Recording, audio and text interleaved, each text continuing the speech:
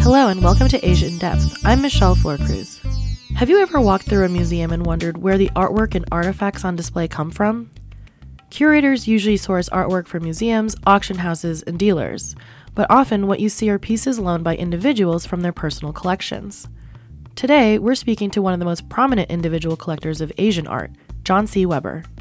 For Weber, his fondness for collecting started at an early age with baseball cards. But when he was a pre-med student at Colgate University, he enrolled in some art history classes and he often visited a small museum on campus. Weber was hooked. He got his first taste of art collecting as a young man when he bought more than a dozen Rembrandt etchings. He eventually turned his focus to traditional Asian art. Weber had a pivotal role in building the impressive collection of ancient Chinese art at New York's Metropolitan Museum of Art. In the late 90s, his eye turned to Japanese art, and he began to amass what is today considered by many to be one of the finest collections outside of Japan. Many of Weber's pieces are at the center of the new Asia Society Museum exhibition, The Art of Impermanence, on view now through April 26 at Asia Society, New York. The exhibition features more than 60 masterpieces of calligraphy, painting, sculpture, and textiles drawn from Weber's personal collection and Asia Society's Mr. and Mrs. John D. Rockefeller Third Collection. In this episode, Adriana Proser, the John H. Foster Senior Curator for Traditional Asian Art at Asia Society Museum, sits down with Weber to discuss his life as a collector and the people and experiences that shaped his prolific collection. John, one of the fascinating things about John D. Rockefeller III as a collector is kind of looking back at his upbringing and the fact that both of his parents were collectors and that he grew up with objects all around him well before he himself became a collector. I was wondering about your past and the way you grew up and how that may or may not relate to the collector that you've become. I think collecting is sort of instinctual to some degree.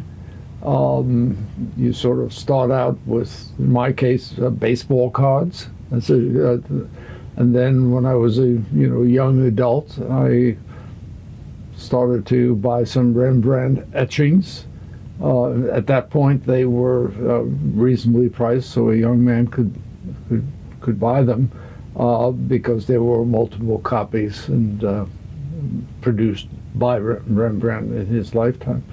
So my parents were not collectors, and we had a well-decorated home, but I don't think they thought of them as collecting. There's a big difference between decorating and collecting. A decorator buys things because it has a place, it's the right color, it's the right shape, and so forth. And a collector instinctively buys things and puts it in the closet. So when you were growing up, then were your parents museum goers? Or you were mainly going to baseball games, or did you enjoy cultural outings as well, or was that something that developed as you matured? I grew up in Cold Spring Harbor in Huntington area on Long Island, and that was we didn't come into the city very often. There was a local Heckscher Historical Museum, but that was not an art museum. I don't think it was until I went to college that I got really sort of plugged into, what an exhibition was. And I was at Colgate University, and that they have an art museum, and it's nice enough, but it's not on the standard of, Harvard, Yale, Princeton. Did you take any art history classes when you were an undergraduate? Yeah, as a matter of fact, I almost got myself into trouble because of it. I was a pre-med student, which means chemistry, physics, biology courses. But in addition to that, whatever electives I had were very much on the humanities side. And I took a lot of art history courses. And when I was applying to graduate school, one of the people interviewing me said, "I see you're taking a lot of art history. We don't have students like that here." And then I just said very simply, I guess self-confident, said, "Well, then this is not the place for me, and so will you excuse me?" Tell me a little bit about, as you started to collect, when you started to collect those Rembrandt's sketches, when you started to collect art, did you have somebody in mind as a role model? Did you have a sense of how you should go about doing that? Or was that also something that developed as you started to collect more and more? I think the Rembrandt etchings, which I have maybe 20 of, are. I asked the advice of a dealer, and that was all. But when I've started to collect Japanese art, my role model was Mary Burke, okay, who was a good friend, lived in the same building that I do. We got together often for lunch and would sort of show off what we had. And of course, her collection was much more extensive. I wish I had met her earlier in my life, because towards the later years, she wasn't as active. Mm-hmm. Yeah, she was really one of the. She was a great American collector of Japanese art, and really lived with her art all around her, and also was very generous in terms of lending work and encouraging students. And I've noticed that these are also things that interest you with your collection. Why don't you talk a little bit more about that? Because it also interests me, thinking about the Rockefellers, because they when they decided they were going to collect Asian art, they really honed in on the fact that they wanted to collect in a particular sort of way and really build a collection of extremely strong material that was going to be representative of a whole range of different Asian cultures. And they were thinking of it not just as a collection for themselves, but also as a collection that they wanted to share with other Americans, to help educate other Americans about Asia and the strength of Asian culture and the breadth of and ancientness of Asian culture. What has your thinking been around your collection? Are these issues that you've been thinking about as you build the collection? The first group of things that I bought were ancient Chinese things, and that was that collection has been given to the Metropolitan Museum, and that's there at the Weber Galleries of Ancient Chinese things. I had a day job at New York Hospital and Cornell Medical School. I think that anybody who wants to be serious about the collection has to be well advised by somebody who's really a professional, but also somebody who allows the collector to have their head without having them too closely on a bit, okay?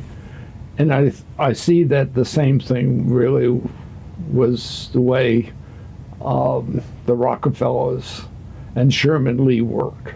Okay, I've read a book that was about Sherman and his relationship with the Rockefellers.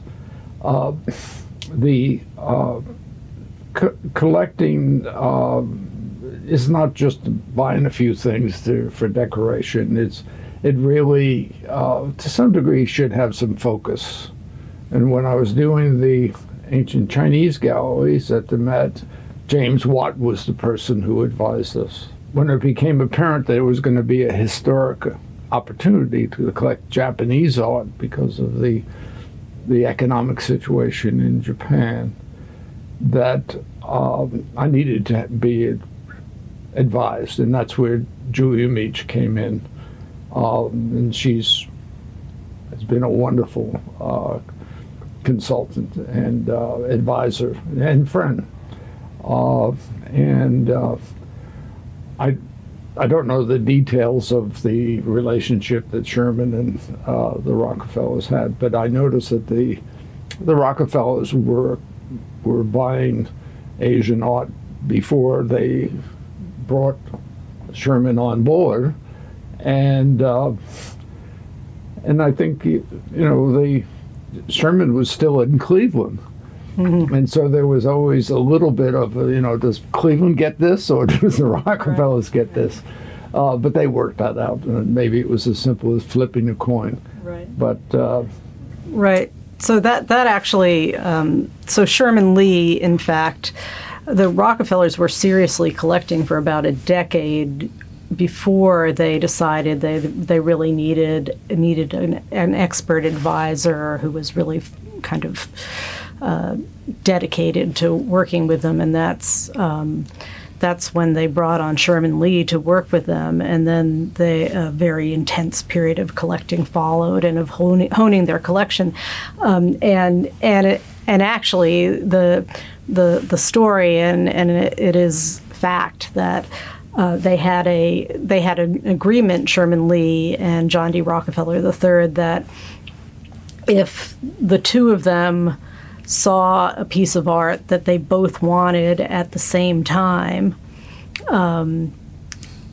then they would flip a coin to see who would get that piece of art. Other than that, it was first come, first serve. That was the deal. That was the way that they worked. But as you say, I really think that the personalities of the collectors, or the collectors, I should say, come through in their group of objects. They talk about very much about wanting to choose pieces of art that stirred and lifted them. That there was some kind of an emotional connection with, as well as an aesthetic connection with. Yeah, I think I was advised by the director of the Tokyo National Museum, who Julia Meach had known for many years. And I asked him when I first started if he had any advice for a new collector. I didn't say a young collector because I was already fairly mature. And he said, yes, don't buy anything that you could walk past without stopping, okay? So I think that's always the first thing, is what kind of visual and to some degree emotional response do you have to something. Now, that's not sufficient. What you want to know beyond that, because if that doesn't happen, the process doesn't even start. But beyond that, you want to know a lot about the context of that object, okay? Where was it produced? When was it produced? Who was it produced for? And that varies over time. Especially in my knowledge of Japanese art, the little knowledge I have, is that the patrons changed over time. Okay, the earlier Jomon were basically hunter-gatherers, and they were just wandering around. They were producing things that they could use. But as you go on, and then Buddhism came, and the written language came to Japan, you started to have the church was the major purchase, and eventually the aristocracy was the people who were paying for the art to be produced, and eventually the merchant class. And so it's, if you're going to talk about impermanence, one of the things is that's impermanent is who's commissioning artwork, okay? And that makes a big difference in terms of what gets produced and even the style that things are produced, because certainly the merchants were buying things that were sort of had a stronger decorative part. Certainly by the Edo period, I think of Japanese art as having a larger decorative element, and I think that's one reason why it appeals to Westerners, because of the decorative quality of that. And some of my early pieces, I think, have a sort of a visual impact, but they're not. I think most people wouldn't think of them as being decorative, but they're. I think of them as being fascinating. We're taking a short break to tell you about the Asia Society Triennial, which opens on June 5th in New York City. More than 40 artists and collectives from 19 countries have been selected to participate in the first citywide festival celebrating contemporary art from Asia. Working across a variety of disciplines and representing countries from across Asia and the Asian diaspora, this dynamic group of artists brings together a diverse range of works and viewpoints. The featured exhibition, titled We Do Not Dream Alone, will be on view at Asia Society Museum and multiple locations throughout New York City. Check out the full list of artists and venue partners coming together at asiasociety.org/triennial. Now, back to John Weber and Adriana Proser. Do you have a sense of what it is that stops you in your tracks? Oh, that's a real... That's almost impossible to define. I think it's somehow it speaks to you, and you get the message from it. So what has most recently stopped you in your tracks?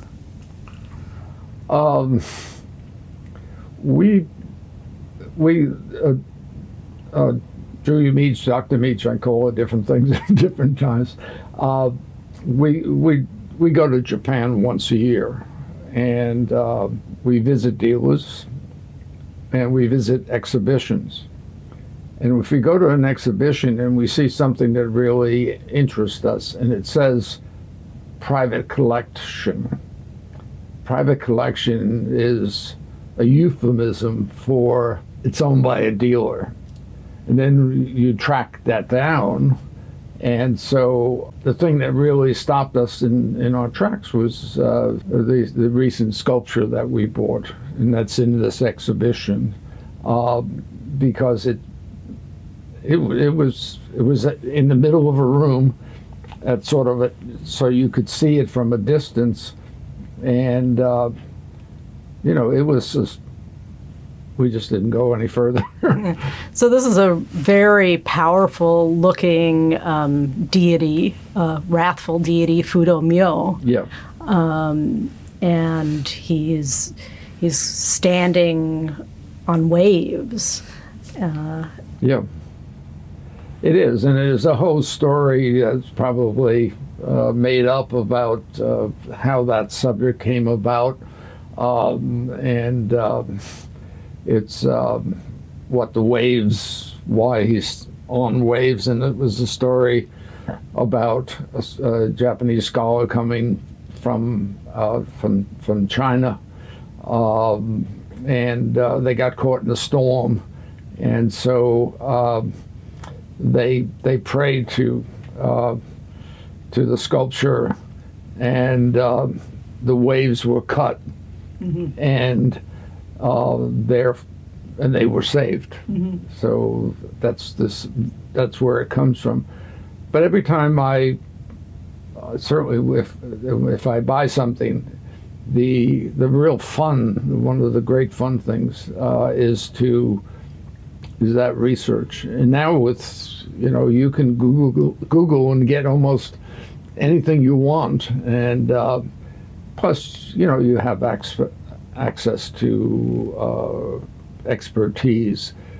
Julia Meach is very good about that because, first of all, she's extremely knowledgeable, but whatever she doesn't know, she's intellectually honest, but she knows who does know. Mm-hmm. She knows where to turn for whatever information that you want. So I get, sort of like a schoolboy, I get reading assignments, and that's a big part of it. And the other part of it is not only sort of having things in the boxes, but it's sharing them with other people and seeing what kind of reaction it elicits from people. And that could be exhibitions. It can be visitors. We get visitors often. When Mary Burke was living in my building, she had visitors often. And in those days, I got relatively few. Now that she's passed on, people who go to the Met come and visit me because geographically I live essentially across the street. So you're talking about scholars and students and museum professionals. But I say now I'm the new Mary Burke, okay, because that I get the visitors that she would have gotten because her collection is dispersed to Minneapolis and the Metropolitan Museum. So, I've noticed that you, and in particular, I think I've noticed that you're very curious about the technology involved in the production of the pieces that you own and that you lend and display, and often you ask for the assistance of conservators to study the materials that the artists have used to create those objects. I don't know. I mean, I would assume that perhaps because of your background in medicine and because you're trained in some of the sciences, that may be part of what sparks your interest. Do you think? I come from a science background with sort of art history as a sort of corollary in my education. I've been fortunate to develop a very good relationship with Marco Leone, who's the chairman of the scientific analysis, and so I enjoy bringing things over. Can be as simple as, is this transparent reliquary? Is it glass or is it rock crystal? Mm-hmm. Okay, they can answer that question in 2 minutes. Okay, because they have the instrumentation to do that, and quite frankly, they enjoy doing that also, and so that their department has become very good friends. I'm on their visiting committee, and but because I sort of bridge the science side and the art side, I think I'm also helpful to them with the rest of their visiting committee because I can sort of help to translate that. But they're very, Marco's an extremely good communicator. Mm-hmm. Mm-hmm. Tell me a little bit about Asia and your background in relation to Asia. Has that all been through the art, or is that something that you've also developed alongside of the art?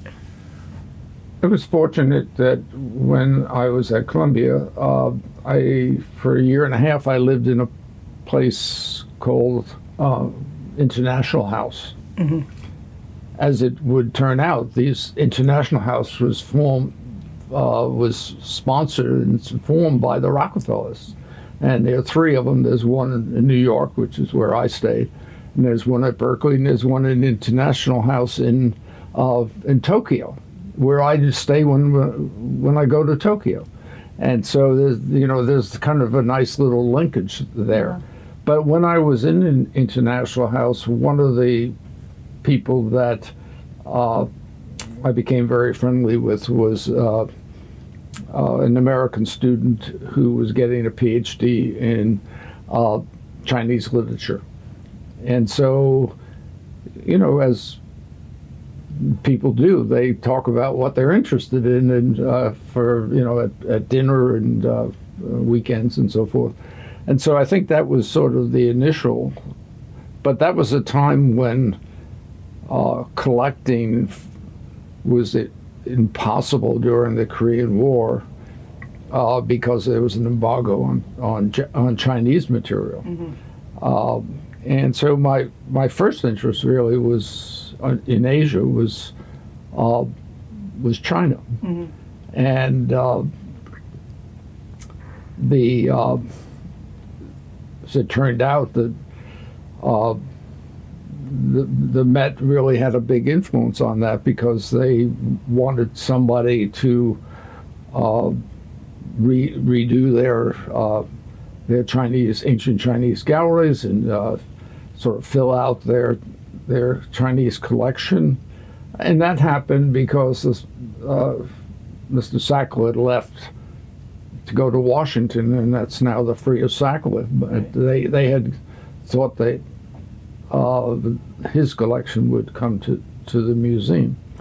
So, and that was a great experience, and I think, but that was specifically not a private collection or a personal collection.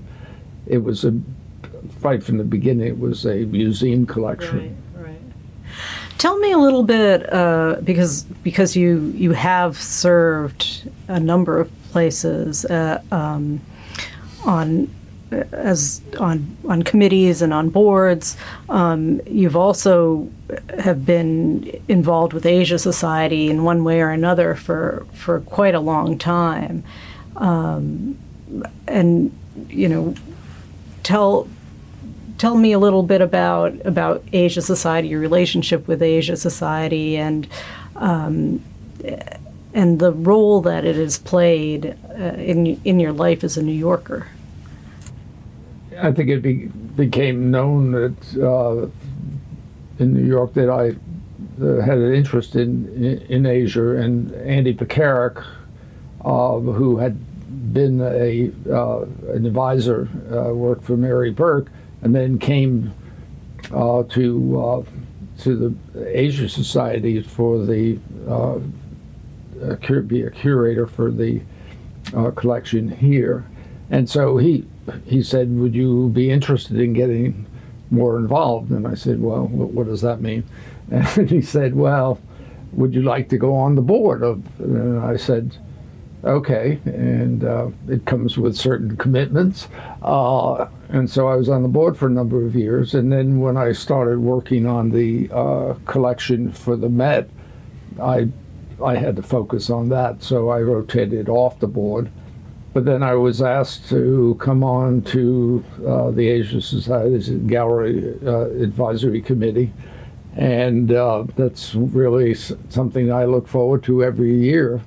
And because I always learn something, and there's the other people there have become friends, and that's a good experience. And I've been focused on the Asia Society, and then when Adriana asked me if I would be interested in doing impermanence, as it turns out, that I said, yeah, that sounds like it'd be really good. So it's really the first exhibition I've had in New York, which is mostly my material, and also the Rockefeller collection, and it's really special. I mean, having an exhibition in Berlin or Boston or Minneapolis or San Francisco the miho in Japan. That's great, but most of your friends and neighbors and family don't necessarily get the same sense of participation as if it's in your hometown. Well, John, it's been just a great experience working on The Art of Impermanence with you, working on the beautiful catalog we've produced together for it, and I really appreciate your taking the time to talk with me today. Well, I enjoy the opportunity, and it does mean that people will have, all over the world, will have access to my words of wisdom.